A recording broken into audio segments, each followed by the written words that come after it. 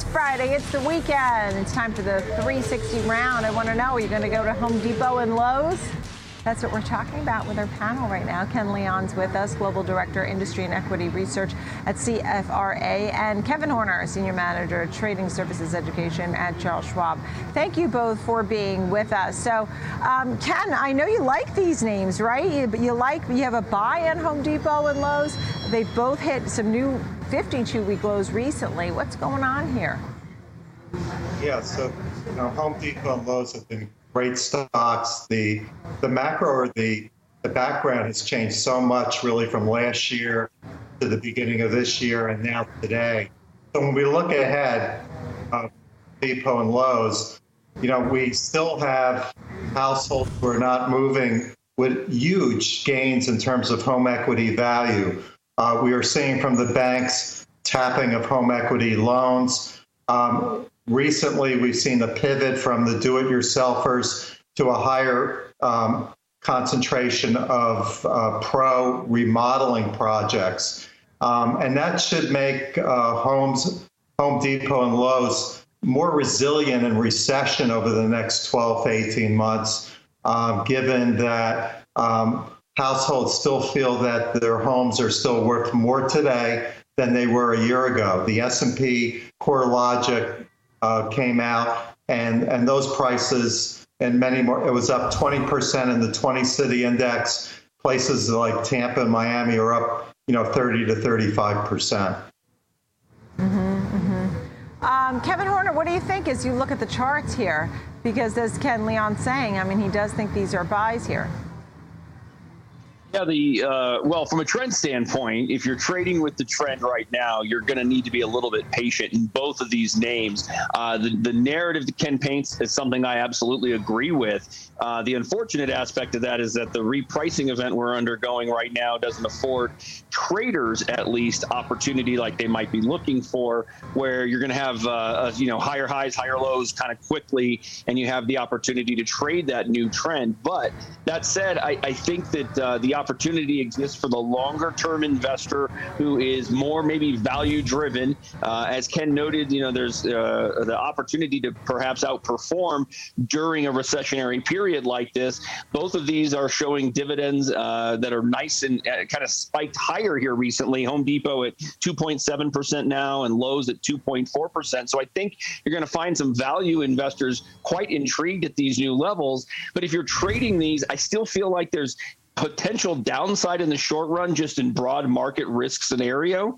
And I think you have to be aware of that. And so I wouldn't suggest whole hog investing, of course, but rather piecing in if you're feeling like you like these price levels. Right. What do you think of that as you take a look, Ken, at the charts, the way Kevin Horner's describing them in the near term and the long term? I think in the near term, he's spot on and really simply look at where support levels are. Like a Home Depot, it's another 5-10% risk to the downside. Target prices, equity analysts are just so slow in reducing estimates and target prices. They're too high, but the market's efficient. And I would agree that retail, particularly with the disappointments, with Target, also with Walmart, and then we had RH, Restoration Hardware, and Bed Bath Beyond. So if you're looking for a safe haven, not as an individual investor, but as a portfolio manager for an allocation in the consumer discretionary sector, it's going to be names like Home Depot and Lowe's. As an individual investor, you need to be maybe patient, but feel confident as fundamental outlook. These are going to be more resilient businesses, and I don't see home equity values going down much more than 5% over the next 2 years. That's it. And Kevin, we were talking so much. Ken's been watching this too about consumer spending habits and the shifts and the big picture about the economy and how it fits in here. As you look at this more on the big picture side of things, any thoughts there, Kevin?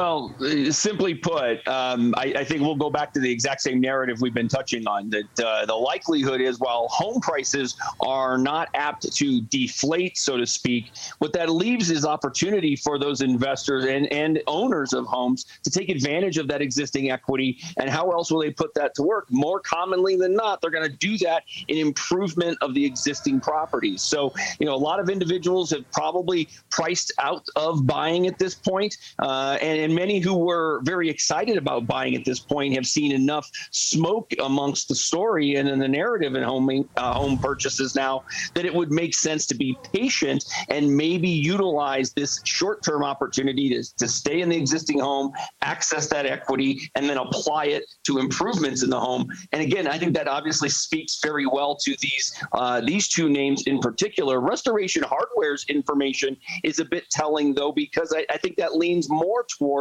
new home purchases and whatnot. And I think you're finding that there's a lack of true demand on those higher end opportunities for new home purchases and new home finishings, if you will. So I think that's why these two seem to be a little bit more well positioned in the intermediate term here, heading into that potential for a recession, as has been noted. Yeah, and that's what Ken Leon's talking about too, saying that the probability of recession for 2023 has increased, and even if consumer spending has shifted to restaurants and travel and events and things like that, they're still going to, even in a recession, I guess, at some point want to do some remodeling on the home. And that's your point here.